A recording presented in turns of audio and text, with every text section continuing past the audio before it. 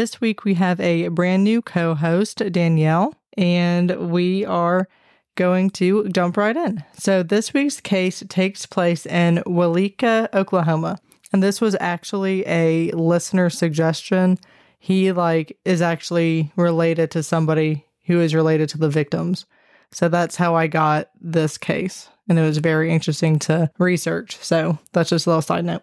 So on June 8th, 2008, 13-year-old Taylor Paschal Placker and her best friend, 11-year-old Skyla Whitaker, were hanging out.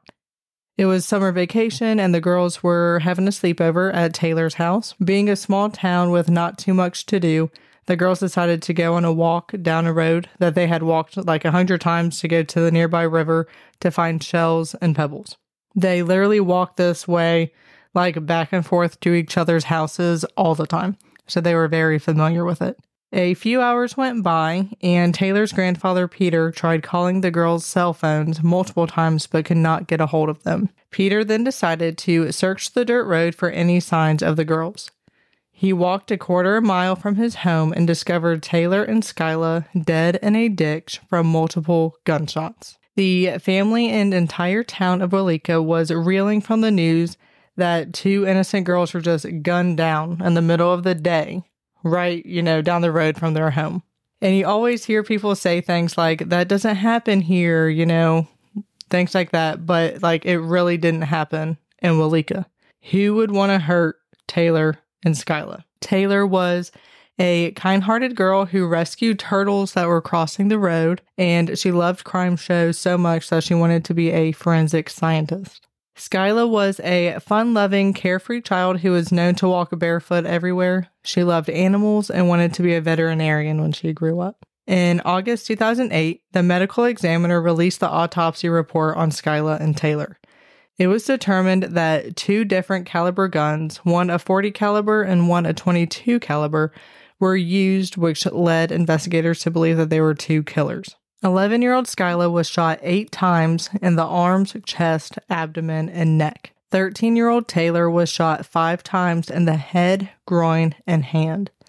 Neither girl showed signs of sexual assault. So with that discovery, it looked like it was a straight-up assassination of 2 young girls for no apparent reason. That's terrible.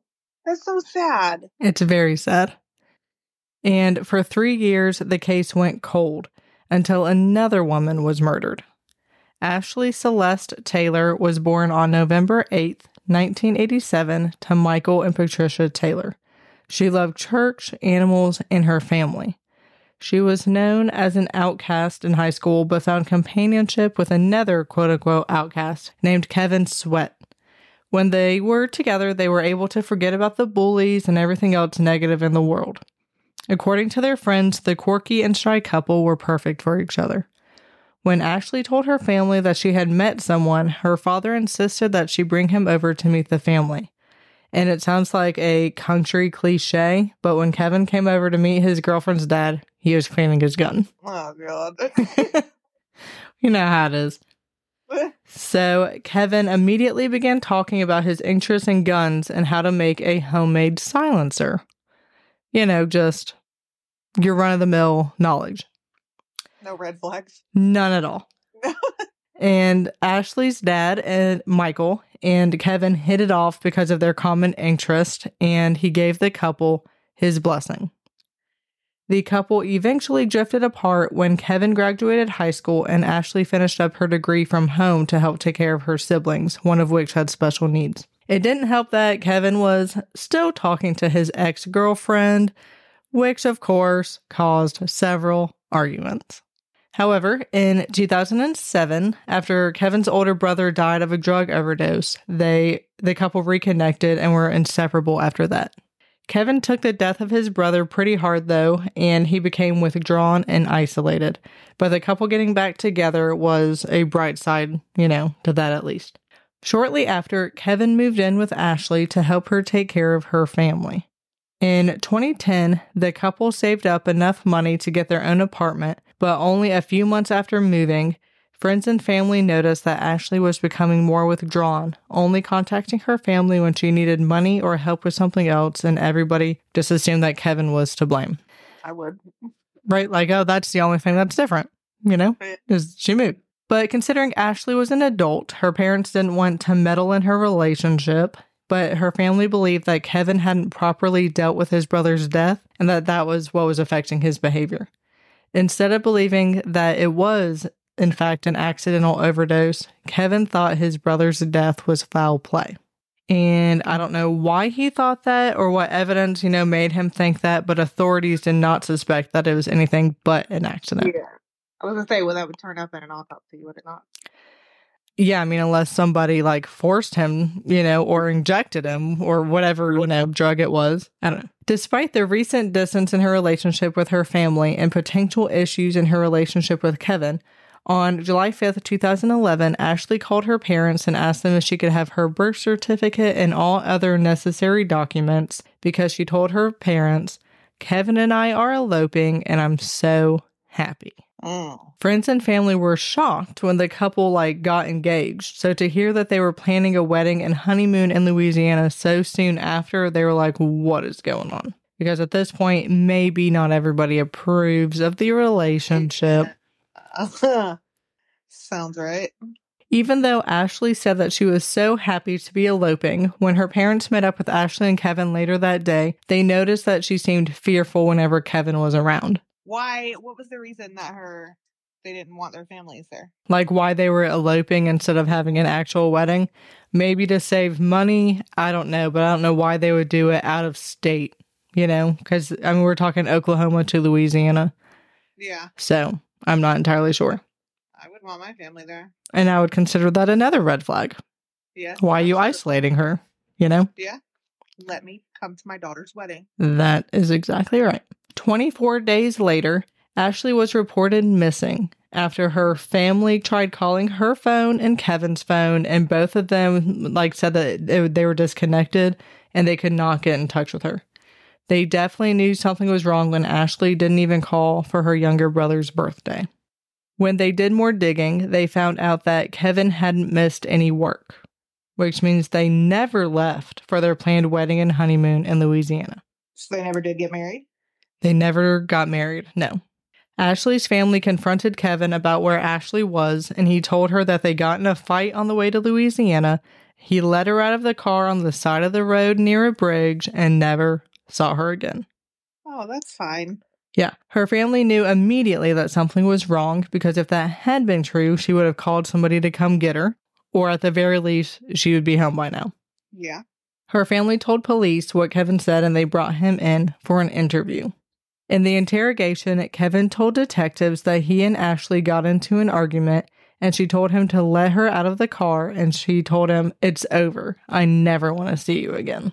If Kevin's story was true, they thought it was weird that he didn't, turn around, circle back, make sure she was okay, call to check on her or anything. Maybe they got in a fight and she didn't want to see him again, but she was still his fiance or ex-fiance. You'd still at least care about her. You'd have that cool off period. All right, let me turn around. Exactly. Make sure she's all right. Because I just let her out on the side of the road in the middle. Her out on a bridge. Yeah. Left her there. So, police got a search warrant for Kevin's apartment and car. They found an axe in the trunk and Ashley's wallet in the glove compartment. After the discovery of those two major pieces of evidence, the police brought in the Oklahoma Bureau of Investigation and got a search warrant for his computer. After looking at his search history, they discovered that Kevin was obsessed with guns and violence. They also discovered that he blogged constantly about unhappy he was in his relationship with Ashley, literally calling their engagement the worst mistake of his life. Why not just break it off? Why not break it off? And does she know you have this blog? Imagine finding this blog and being like, oh, really? Oh, really? That's the worst. Feel? Yeah. Awkward. Okay, but what about the axe? They didn't do anything with the axe? I don't know anything about the axe. Oh. Yeah. Okay. But there's more. What a random object to have in your trunk. Yeah. It's not a, tire iron or whatever. Right. Something, I feel like you would use for a car. Yeah. So, a few days later, police took Kevin for a ride so he could show them where he dropped off Ashley. He took them to the location, and he said that after he dropped her off, He went to Nichols Lake for a few hours and then went to his dad's in Weleetka. The next day, Kevin was called in for another interview and his story changed. He told detectives this time that he and Ashley went to Nichols Lake together and they argued about the upcoming wedding. He said that during the argument, he threw a knife at Ashley. She then picked it up and slit her own throat and fell off the dock into the lake. What? No. If you think that's far-fetched, wait for when his story changes again. Well, did they talk to his dad? He said he went to his dad's, right? Yes. So just wait. Okay. So his new story is at this time, they argue, but then she slits half of her throat and he slits the other half. She falls onto the dock and he pushes her into the lake. So it's like a team effort. Yeah. That doesn't make any sense at all. 0 cents. Whatever the truth was, Kevin was arrested for the murder of Ashley Taylor. A search was conducted at Nichols Lake and nothing turned up. So here's where his dad comes in. Police were skeptical, obviously, of Kevin's story to begin with, but then Kevin's father contacted the detectives to let him know that he found a woman's ring in his burn pit. So a woman's ring. Yeah, and where? A burn pit in Kevin's father's backyard. Yes. So they knew at that point that his story was not true. I mean, wouldn't you know if there was no blood on the dock? On the dock, no body in the river, who slits half their throat, where's the knife? If that's the case, why didn't you call for help? So many questions. All right, Kevin. Yeah, okay, Kevin. Okay, Kevin. So they conducted another search at Kevin's father's home and found bones in the burn pit that were determined to be human remains, and also found pieces of prescription glasses that were consistent with Ashley's. They also collected shell casings found in the yard as evidence. Because at this point, they really don't know how she died, Yeah. So during their multiple interrogations, Kevin mentioned that he was questioned by the Oklahoma Bureau of Investigation years earlier in reference to the murders of Taylor and Skyla due to a gun that was registered to him being linked to the murders. But Kevin claimed that he sold the gun a year before the murders and the gun was never recovered, so they couldn't really do anything else about it. That was until the recovered shell casings from Kevin's father's yard were tested, and forensics determined that 8 of the 9 casings collected were matches to the guns used to kill Taylor and Skyla. No. I mean, yeah, good, he got caught, but no. But yes. So when investigators confronted Kevin with this evidence and his connection to the murders of the 2 young girls, he at first denied any involvement by saying there's no point in killing kids. But he later admitted everything. He said that on that day, he was driving down the dirt road that Taylor and Skyla were walking along. He said that he saw 2 monsters walking down the road and coming at him. He panicked and grabbed a gun and shot the monsters.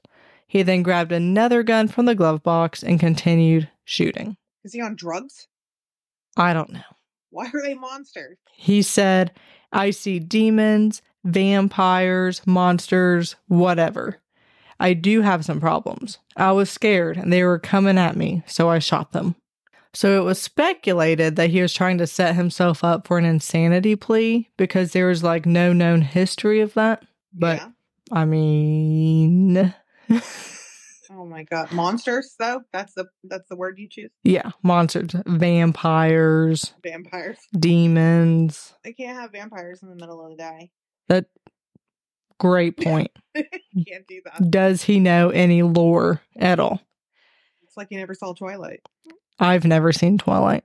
Well, they sparkle in the sunlight. I have heard that. Weird. So he decided to plead guilty to all 3 murders in exchange for the death penalty to be taken off the table. During his appearance in court for his sentencing, he snuck a razor blade into the courtroom and slit his lawyer's throat. The whole thing or just half? What? Yeah, I guess the whole thing. Fortunately, he survived, but what a move. What a move. I would have resigned. Yeah, I think that I'm done being a defense attorney. Yeah, I think so. Yeah. I think we're going to work at the gas station. Yeah, I think I'll do like divorce court or... That could be even uglier. Yeah, that's true. Real estate law, who knows. Okay, yeah, we'll do real estate. So, after witnessing that, the judge sentenced Kevin to 3 life sentences without the possibility of parole. Because he pled guilty, there was no trial, so he had no reason to give, why he murdered Taylor, Skyla, or Ashley. But a accepted theory is that Kevin blamed Taylor's brother for the overdose death of his own brother, and he was out for revenge. So I don't know if Taylor's brother was a drug dealer, and maybe, that's why he blamed him. I don't know. Did you just make that up? I don't know. I mean, I would assume so because there was no reason to suspect foul play. I don't know. And Kevin knew Taylor's family because he was actually dating Taylor's sister, Jennifer, who was the girlfriend that he kept talking to while he was dating Ashley. That caused a bunch of problems. They weren't monsters. He's a liar. Yeah, he knew exactly who they were. Yeah. And as for Ashley, the theory is, she may have found out that he was responsible for the murders of Taylor and Skyla. Therefore, he had to get rid of her. But we may never know for sure on any of them because he has not given a reason. Is he still in jail? Yes, Well, prison, he's still in prison and he will not be getting out. So, that is it. That is the story of the Weleetka murders. Girls, the poor girls. I know. mean, the old one too, but just specifically the young ones. I mean, they were just walking along the side of the road. Just hanging out, having a sleepover, going to, look for pebbles. That's so sad. So sad. Ugh. Well, maybe he'll get, shanked prison or something. Maybe. One can hope. We'll have to see.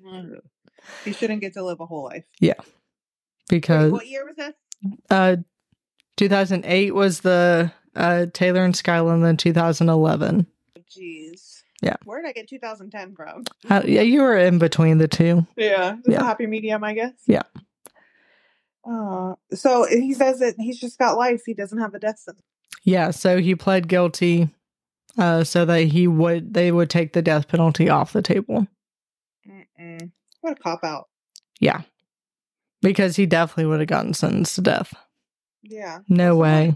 He's going to find out what he did, and then that'll be the end of that. Yeah. I would hope. I don't know. I've never been to prison, especially not for murdering a child, but I hear that they don't like that. Yeah. That's what I've heard. That is also what I've heard because, prisoners have standards. That's what they say. Apparently. Do you have any other thoughts or comments? Nope, I don't think so. All right. Well, I will post pictures on Facebook and Instagram. If you have not left a review yet, if you could leave a review on Apple Podcasts or wherever y'all get your podcast, and come back next week for another episode of Murder in the Mountains. See ya.